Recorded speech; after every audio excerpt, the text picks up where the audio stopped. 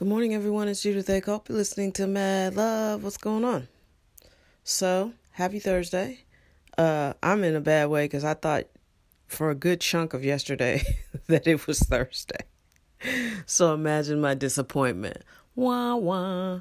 Anyway, someone asked me a question yesterday about leadership.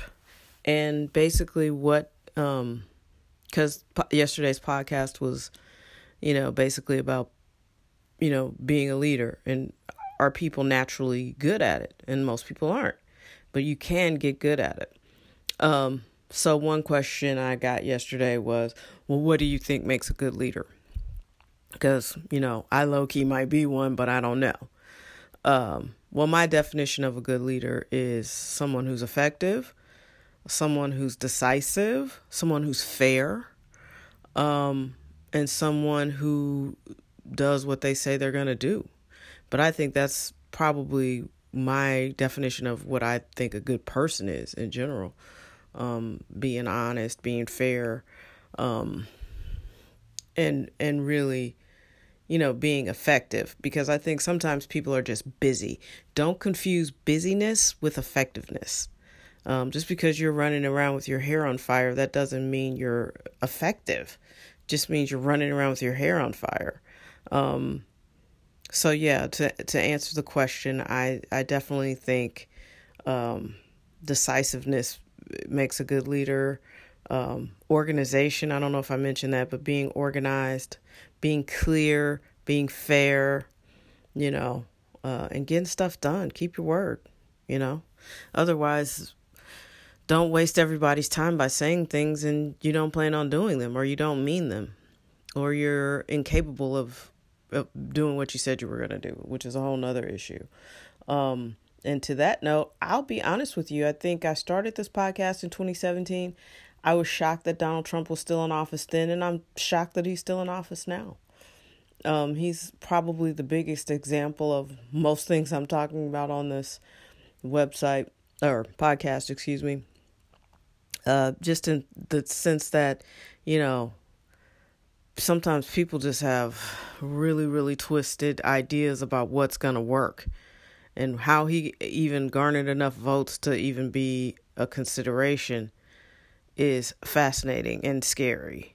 But I also think there have been enough issues that many people who voted for him before wouldn't vote for him now. Because I don't know that he's a skilled politician. You can't be that blunt and be a good politician. You got to pick one or the other. So, I don't know. I think he offends hardcore Republicans, and shame on them for not standing up and not voting for him. I mean, it seems like a cult. If you see that R, you got to vote for it. And that's just ridiculous. Every candidate's not a good candidate. So anyway, a good leader is effective, and don't confuse busyness with effectiveness. You got to be effective and make decisions and be organized. So there you have it. That's my textbook definition. Having said that, I remember now I've consulted with a lot of business owners, all different types of businesses. And one person I worked with was in Chicago, had a law firm. What was fascinating about that is they had all these big ideas, but when it came time to execute them, nothing, just blanks, and then it became an issue of money. Like, well, I just don't want to pay. So it cracks me up, because people want to grow their business. They just don't want to spend any money to do it. We need marketing, but we don't want to invest any money in it. And some people are tighter with money than others. So it's like, you can't have a vision of your business and then not want to advertise it or promote it or market it. It's such a short-sighted thing. And so they always think of the marketing spend as a luxury spend. And it's like, it's really a necessity spend. It's almost up there with IT. It's like, you've got to have this. So, he came to mind because their firm came to mind because I don't know, maybe it's something in certain business owners. So like, I've worked with people who didn't like confrontation, so they did everything to avoid confrontation, while people are getting in damn near fist fights before they will step in and effectively manage a situation. And then this whole notion that you want to grow your business, but you can't really explain it, and you also don't want to spend any money. So it's like you can't explain what it is that you really want to do. Well, actually, that wasn't his issue. His issue is he could explain what their firm did, but he didn't fully understand how to... I'm getting confused. I'm confusing myself.